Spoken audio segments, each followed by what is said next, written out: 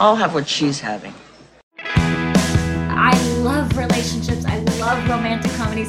I love love. We don't know what Cinderella looked like because she's not real. Yes, they freaking got it. Really earn that happily ever after at the end. Change the writing. It's not that hard. Hello, fellow hopeful romantics, and welcome to What She's Having, presented by Meet Cute, where a glass of rosé, it's not required, but it is certainly encouraged. I'm your host, Ashley Eskew, and our guest today has been called the real-life Carrie Bradshaw. Hannah Orenstein is the senior dating editor at Elite Daily and is the author of 3 novels, working on her 4th. She's written Playing with Matches, Love at First Like, and now Head Over Heels, which has been called the best book of the season by Oprah Magazine, Cosmo, Marie Claire. And honestly, if Oprah said that I was great at anything, I'd feel like my work on this planet was done. Hannah has written for The Washington Post, Cosmopolitan, Marie Claire, Refinery 29, BuzzFeed, Bustle. I think you can see now why people compare her to Carrie Bradshaw, and is always speaking and sharing about love and romance. She started out her career as an editor at 17, and at 21, she became the youngest matchmaker at a top dating service, which she speaks a little bit about. She's just a dear heart and a great soul, and hopefully for the next 25 minutes, I did a good job being the Charlotte, Miranda, I don't know who I am to her, Carrie Bradshaw. It is my pleasure to share with you all Hannah Orenstein. Hi, how are you doing? I'm doing well. How about you, Hannah? Good. I'm so looking forward to this. This will be so much fun. Oh, thanks. It's so nice to meet you. I'm very jealous you're in New York. Oh, where are you? Los Angeles. Amazing. Well, you have sunshine and beaches. Sure, but I lived in Hell's Kitchen for a few years, and there's something special about New York, especially when you work in romance. Yes. Well, Hannah, you are fascinating to me. You were a matchmaker at the age of 21. How does someone even fall into a position like that? So that's a good question. I was way in over my head. I got my start setting up couples around my college campus. I went to NYU and I would set up other students and then I would write about it once a week for our school's blog. And it was okay. I had an okay time doing it. And then after about a year, I crossed paths with Eugene Carroll, who was at the time an editor at Elle. Legendary writer and editor. She's one of the reasons I wanted to be a writer. And she was launching a matchmaking company. And I said, I will do literally anything if it means that I can work with you and learn from you. And she's like, great, come along, be a matchmaker. And so I did it the summer after my junior year of college. I was 21. My clients were in their 30s and 40s and wanted to get married. And I had no idea how to get married and still have no idea how to get married. And I was really just trying to do my best, but failing. And that led to my first novel, Playing with Matches, which is about a matchmaker in New York City. At that age, I had no idea who I was or what I wanted, let alone being able to decide that for anyone else. What inside of you made you qualified for that position? I have no doubt. I have watched so many of your interviews now and read so much of your writing that you were good at it, because I think you're someone that doesn't let yourself not be amazing. That's my assessment. That's very kind of you. I was a bad matchmaker, for sure. I appreciate your honesty. But it's about really forming a personal connection with somebody. And a lot of people have a lot of hangups about dating. It can be awkward. It can bring out their insecurities. It can make them feel like not the best version of themselves. So it's about being a positive face who says like, hey, we're on a team. We're going to solve this together. And then it's a lot of really basic professional skills, like reaching out to new people and explaining, hey, let's set you up on a date. Here's where you're going to go. Do some date research, book a reservation, follow up the next day. So I'm grateful for all of the skills it taught me there, because I think it just set me up for the rest of my career. So everybody should be a matchmaker at least once. I'm so impressed you just reached out to one of your role models and were like, I want to work with you. And the opportunity appeared. That's incredible. I was an intern at Elle when she was an editor, and I got to do a 4-hour transcription. And none of the interns wanted to do a 4-hour transcription because that's hours and hours and hours of work. But to be a fly on the wall for 4 hours of Eugene's conversations, I was like, yes, sign me up. What's the worst dating story you heard during all your matchmaking days? Oh my gosh. I think pick up playing with matches. But I think one of the things that surprised me the most was a client who was really type A, really ambitious, really organized. And she presented me with a 7-page document of all of her checklists and non-negotiables and approved celebrity lookalikes and bios of her 3 most recent exes with full color photos. And it was just a lot of information. And I love that you're bringing so much intention to your search for finding a partner, but I think you also have to be open to a little element of chance. Yeah, that's true. Well, like you said, I will pick up playing with matches, but you kind of recently released Head Over Heels. That was your first novel, Playing with Matches. Now you're on your third. It's set in the gymnastics world, and for a rom-com, you explore some darker themes, like sexual and emotional abuse, eating disorders, depression. Why did you think it was essential to tackle those themes while telling your protagonist Avery's story? So Head Over Heels is a novel set in the world of Olympic gymnastics, and I wanted to write a celebration of gymnastics. I grew up in the sport. It taught me so much. I think it's a beautiful sport, and gymnasts are really strong. And at the same time, knowing what we know about elite gymnastics in 2021 or in 2020, you can't just write a celebration, because we are aware that there are so many darker realities. Coaches and doctors and the people in charge of keeping gymnasts safe, they fail to do their job. And that has real world devastating impact on so many people, gymnasts, but also their families. And it was important to me to balance what the reality is of being an elite gymnast at that level, because that is the truth for so many athletes who are currently around today. I appreciate you doing that. I think male or female, however you identify, whether it be sports or music theater, there's a lot of toxicity in that world. That's when I came from. Or gymnastics, like you're talking about. We as children wrap our identities up in these really toxic environments, and that affects who we are, what we love, what we pursue as adults. I really appreciate you shining a light on that. I think with gymnastics, I grew up as a gymnast, and I only have really positive things to say about my experience, but even so, I can say that, you are encouraged to be disciplined and listen to your coach and not really speak out, even if things might hurt or not feel great, or you're tired or you need a break. And that culture is so intense and so deeply ingrained into the structure of the sport that you can see why this was covered up for so long. So I am so grateful for the gymnasts who did speak out, because they are just the bravest people in the world. Well, your protagonist in Head Over Heels suffers an injury at a young age, and it strips her of that identity and the life she always expected. If for some reason you were stripped of your ability to write, knock on wood, I hope that never happens, how do you think you'd react? What would you do? Well, first I have to say, I'm laughing that you say at a young age, because at the age that she was injured, that's the age that most gymnasts burn out. Like, there's a reason that there aren't 35-year-old gymnasts. Like, your body just breaks down at a certain point. And my body broke down at 17, 18, and I had to leave gymnastics. And so, that was the center of my world. And I threw myself into writing. So there's always something else out there. Mine is Head Over Heels. Your books have been set in New York, and you announced your next one will be too. What is your favorite meet cute moment you've experienced living in New York? Oh, what a good question. A really long time. Just the pandemic has been such a long experience. I would say maybe one of my favorites. I was once at a hotel bar with a couple of my friends, and there were just these 2 men who walked in, and we're like, oh, they're cute. And we never thought like, oh, we're going to go talk to them, but they wound up talking to us. And then I wound up dating one of them for a couple of months, actually, and he was lovely. And you just never see that in New York. Like, meeting a guy at a hotel bar, you think like, oh, this is going to be sleazy and awful, but he was such a sweet, kind person.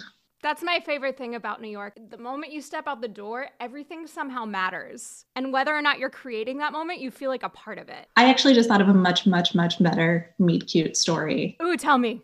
Okay, this happened years ago. I matched with somebody on Tinder, and he instantly recognized me we worked in the same office building, not for the same company, not on the same floor, but he recognized me. And I went out with him, maybe like 6 times. And then I noticed some things about his life. His family was European and really wealthy, and just like lots of little details that he dropped in here and there that didn't really add up. And I Googled him, and I found out that he was a count. Like a real life count? Like with a castle, and yes. Wait, why did you only go on 6 dates with this human being? Because this was the fall of 2016, and then the election happened, and then we got into a huge fight about politics, and I broke up with him, and I sent him a long email encouraging him to donate to Planned Parenthood and the ACLU. Good for you. The count is not worth it. Count is not worth it. Could be a countess, but I'm not. Well, look what happened to Meghan Markle. Maybe it's not all it's cracked up to be. Well, now it's clear you've been called the real life Carrie Bradshaw. And I can see why after a story like that. And you've appointed yourself sort of the real life Blair Waldorf. Oh my God, that was years ago. What do you have in common with those women? I think a lot of us identify with those iconic protagonists. So Blair Waldorf is a character that I loved so much in high school when Gossip Girl was on the air. And I used to go into New York where I was living in the suburbs of Boston at the time. I was in high school, but I had family here, and I would come like once a month and see like friends and stay with family and stuff. And I fell in love with the city so much. And I just loved Blair's take charge attitude, and anything that she wanted to put her mind to, she would achieve it. She would go after it with all of her energy and all of her force. And I loved that sense of drive. And so I wanted to tap into that. And I wrote a piece for 17 when I was working there about my love for Blair Waldorf and how she inspired me to reach some of my goals. Although looking back, was she the best role model? Who am I to say? So yeah, that was that. And then Carrie, I think if you write about dating in New York City and you're single and you have a lot of shoes, how do you avoid the, comparison? But it's a pandemic. I'm mostly just wear house slippers these days. Fair enough. Why do you think both those women that are so iconic, like to this generation of love seekers, what about them appealed to so many of us? They went after what they wanted. And when you are a viewer watching at home, I think that's something really powerful to see. And, they stumbled, they messed up, things blew up in their face. Big went off to Napa and Chuck, sold Blair for his uncle's hotel. People make mistakes. But I think even those mistakes are really appealing because you can say their love lives aren't perfect. Mine isn't either. Not at all. And it makes you feel a little bit better because you weren't at least traded for a hotel. They just didn't text you back. That's true. I still don't understand how she forgave that. It's not good. It's not good. Well, that makes a lot of sense that they went after what they want. You are someone that has worked at so many publications that so many of us, we watch The Devil Wears Prada and we want that life as young girls. We want to work for the crazy boss. I think, at least let me speak for myself, a little part of me kind of wanted that crazy boss and that experience so I could rise up the ranks and become powerful myself. How did you mold that life for yourself? I think so many of us struggle with where to start. I started interning, and I think I feel so bad saying that now because, internships just aren't really as available as they used to be. It's such a messed up system, a lot of times you have to pay for school credit to intern, and it's just a really exclusive system that keeps a lot of people out. Internships are pretty much done away with at a lot of the big magazines these days. So I think now to get your foot in the door, I would say turn to local journalism. If you want to write, start at your local newspaper, your local magazine, and then work your way up. Because I'm an editor and I hire people now. And the thing that I always look for is just, can you write? I don't care where you write for. You could be writing for your own personal blog. So I think that's the place to start. Well, as you mentioned, in addition to being a novelist, you're the dating editor at Elite Daily. What does that role even entail? What does a dating editor do? So I lead a team of editors and writers who cover single life, dating, relationships, sex, sexuality, breakups, celebrity dating lives, astrology. It's a really fun job. And basically, I just want to make readers feel less alone in their own dating lives. There can be highs and lows. And, if we can provide some service and make you feel a little bit less alone and connect you with expert advice from therapists and dating coaches and sexuality experts, it's just an honor to be able to provide that to readers. What inside of you made you want to pursue a life-creating connection? I think I fell into it. I don't know. I think I wanted a career that I could find some personal meaning in and have a lot of fun with. And, when you go out for dinner with your friends, what does the conversation turn to? It turns to, are you seeing somebody or what's going on in your relationship? And, with your friends, the impulse is always to help. It's let me offer you some advice, or you're going through this, or I'm going through a situation, what would you do if you were in my shoes? And to be able to do that at work is kind of the best job in the world. It sounds like you've become a professional best friend. Taking applications, slide into my DMs.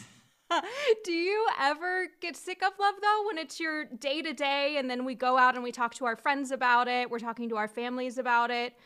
the lack of it or the overwhelmingness of it. Do you ever get oversaturated? Yeah, I think that's normal. I mean, I'll pick up a thriller when I don't want to read another romance, or I'll pick up a memoir. And I've been watching a lot of RuPaul's Drag Race just to, I was watching The Bachelor, but just do a total 180 and just watch drag queens, wear fabulous outfits. I think that's a great palette cleanser. I haven't seen this season. Who's great? Tell me. I'm watching old seasons on Hulu. I'm starting from the beginning. Okay, one of my best friends was on season 12, so look out for Jackie Cox. Oh my God, how fun. Yeah, she's pretty incredible. As an editor and a dating expert and a former matchmaker and a romantic comedy novelist, do you ever feel pressure to have all the answers? I tell people I'm not an expert. My job is to connect readers with experts, right? So that's why we interview therapists and matchmakers. I worked as a matchmaker. I was not a very good matchmaker, so I don't count myself as an expert in that realm. And I have questions in my own dating life, and that's when I turn to my friends, when I talk to my therapist. I think that's normal. I think everybody needs that outlet to, turn to somebody else. Is that how you approached the job from the beginning? I remember being in my early 20s and being like, I know everything about everything. And then the more I knew, the more I realized I didn't know. Did you have a similar experience, or did you know from the beginning you were seeking advice from others? I never wanted to put myself out there and say I know everything, because working as a matchmaker as my first job, it became very clear to me very early on, I don't know anything at all. And then, the benefit of growing up in the journalism world is that your editors will say to you when you're just starting out, you have to do interviews, you have to do reporting, you have to do research. So from an early stage of my career, I was talking to people who are much more knowledgeable in those areas than I am. And I've just learned so much. So always happy to keep digging into that. As a professional in the romance world, what romantic comedies have you been drawn to over the years? I'm going to say in literature, because I am so behind on all of my movies. It's been a very long time. But one that I'm reading right now, I'm halfway through, I think it's fantastic, is Honey Girl by Morgan Rogers. Ooh. It tells the story of a very type A, uptight, career-focused woman who accidentally gets drunk and marries another woman in Vegas and wakes up and can't remember who she is. That sounds amazing. It's wild. I'm really enjoying it. It's also just beautifully written. Every line is gorgeous. So I love that. And then there's a book coming out in September, I believe, called The Charm Offensive by Alison Cochrane. And it is a rom-com inspired by The Bachelor. But just imagine if The Bachelor was a set that was just more inclusive and diverse and had great queer representation and mental health representation. It's such a smart, sexy, funny, clever rom-com, so please keep your eyes out for it. Ooh. One other that I loved that's coming out in May is It Had to Be You by Georgia Clark, which is sort of a Love Actually style novel that braids together 5 interconnected love stories all set in and around the wedding planning business in New York. And it's gorgeous. Oh, those all sound wonderful. Oh my God. Yeah. When you talk Honey Girl, was that the first one? Honey Girl. There's a part of me that wishes I could fail or make a mistake that big in my life. I truly, when we are watching these films or reading these novels, I feel like there is a catharsis that exists through failure. And sometimes I feel like myself and so many of my peers, we're almost failing because we can't allow ourselves to fail. Right. Yeah. You've never woken up married. Not yet. There's always tomorrow.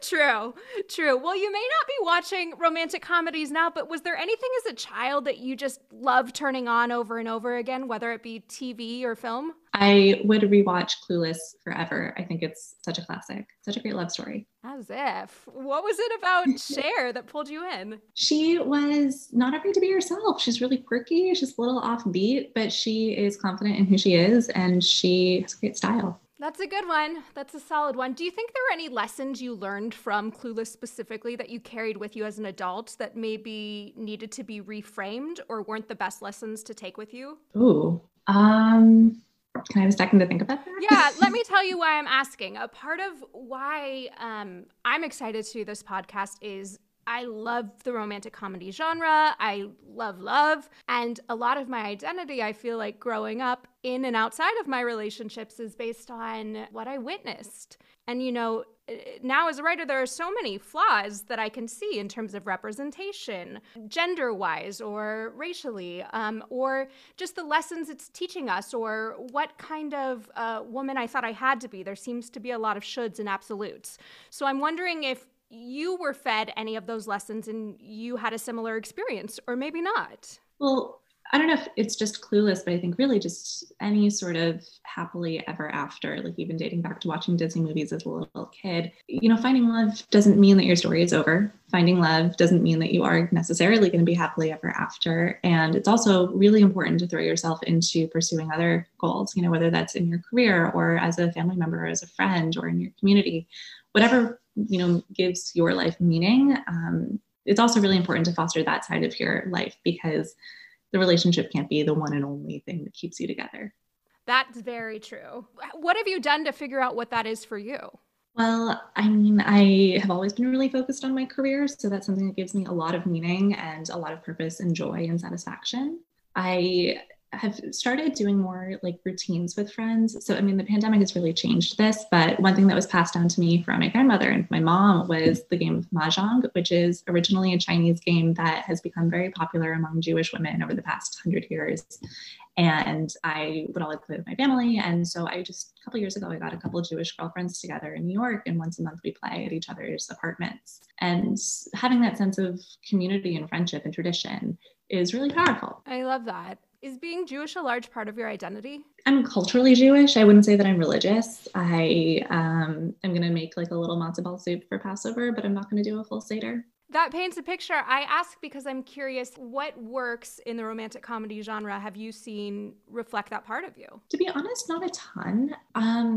I always want my books to be not explicitly religious, but always subtly Jewish. And it's there if you look for it. My protagonists are always Jewish women whose identity does reflect my own in the sense that, you have this heritage, but it's not necessarily like a day-to-day part of, how you connect to the world spiritually.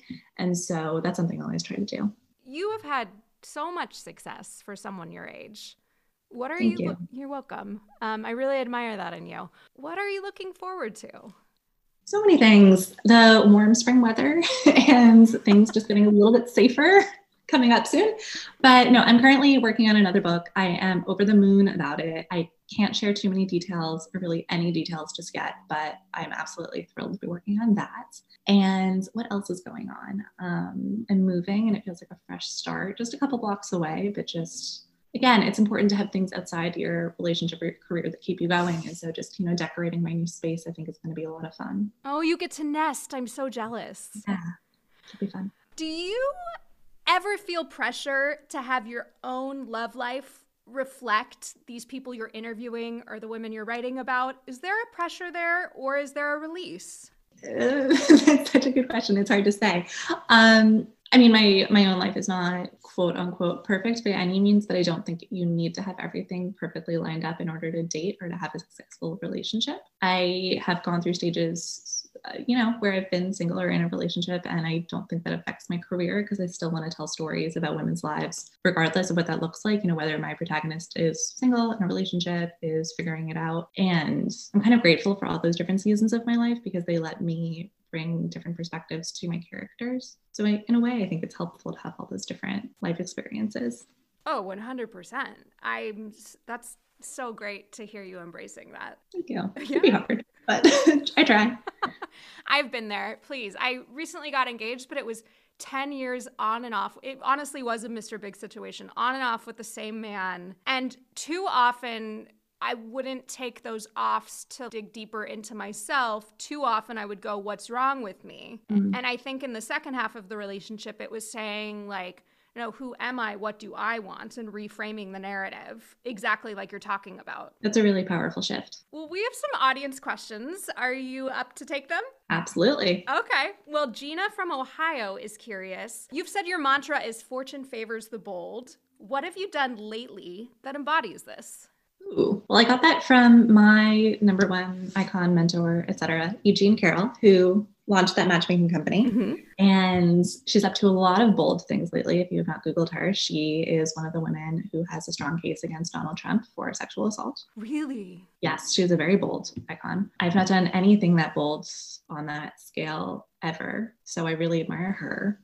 But one thing I've tried to embrace as bold lately is telling people exactly how I feel. And I think as women, we're often so socialized to hide our true feelings and, twist it to protect the other person's emotions. And I think maybe it's just living through a pandemic, but I'm just sort of not doing that anymore. And if somebody does something that disappoints me or lets me down, I will tell them straight up. And it feels really good to take that power back. Oh, I love that. We've been watching all the Oscar nominations, and we recently got through Promising Young Woman. And it's really been there's been a lot of discussions in my household about female empowerment and standing up for what you believe in and how far you can and cannot take that. So yeah, that resonates with me. Ellie in Astoria would like to know, where are the most romantic spots in New York City during COVID? Ooh, I would say, great question.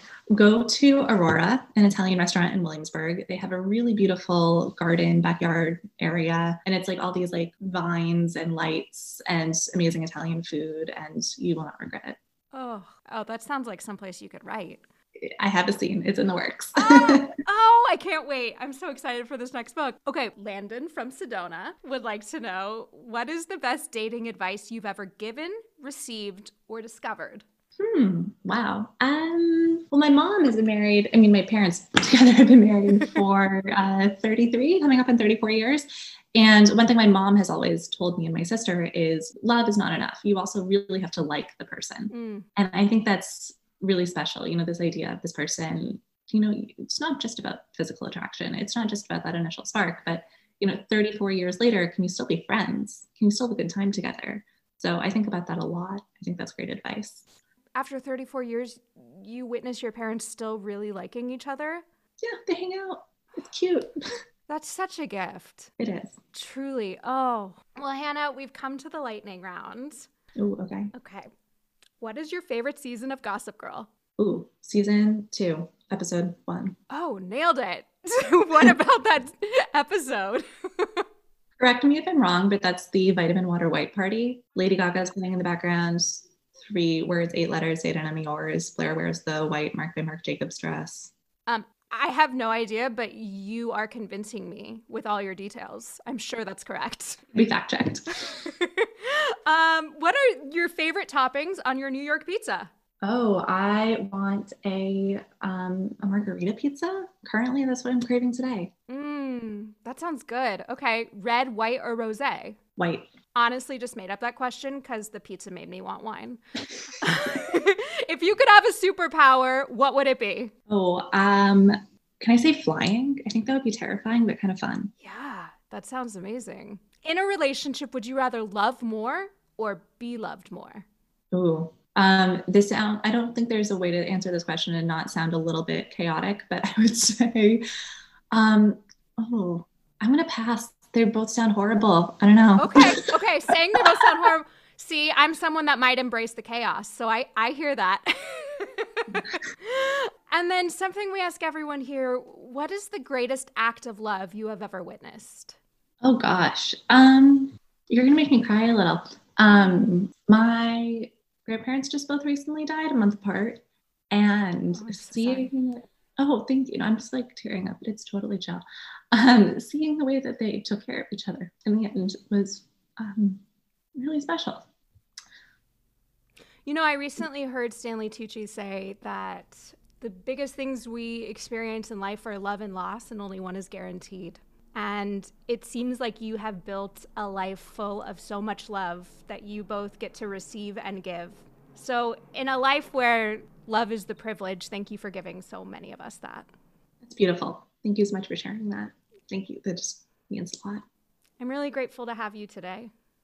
This has been so much fun. Thank you so much for having me. And I'm such a fan of your podcast, so it's an honor to be here. Oh my gosh. Well, the next time it's actually safe to come to New York, please let me take you out for some white wine and pick your brain more. I would love that.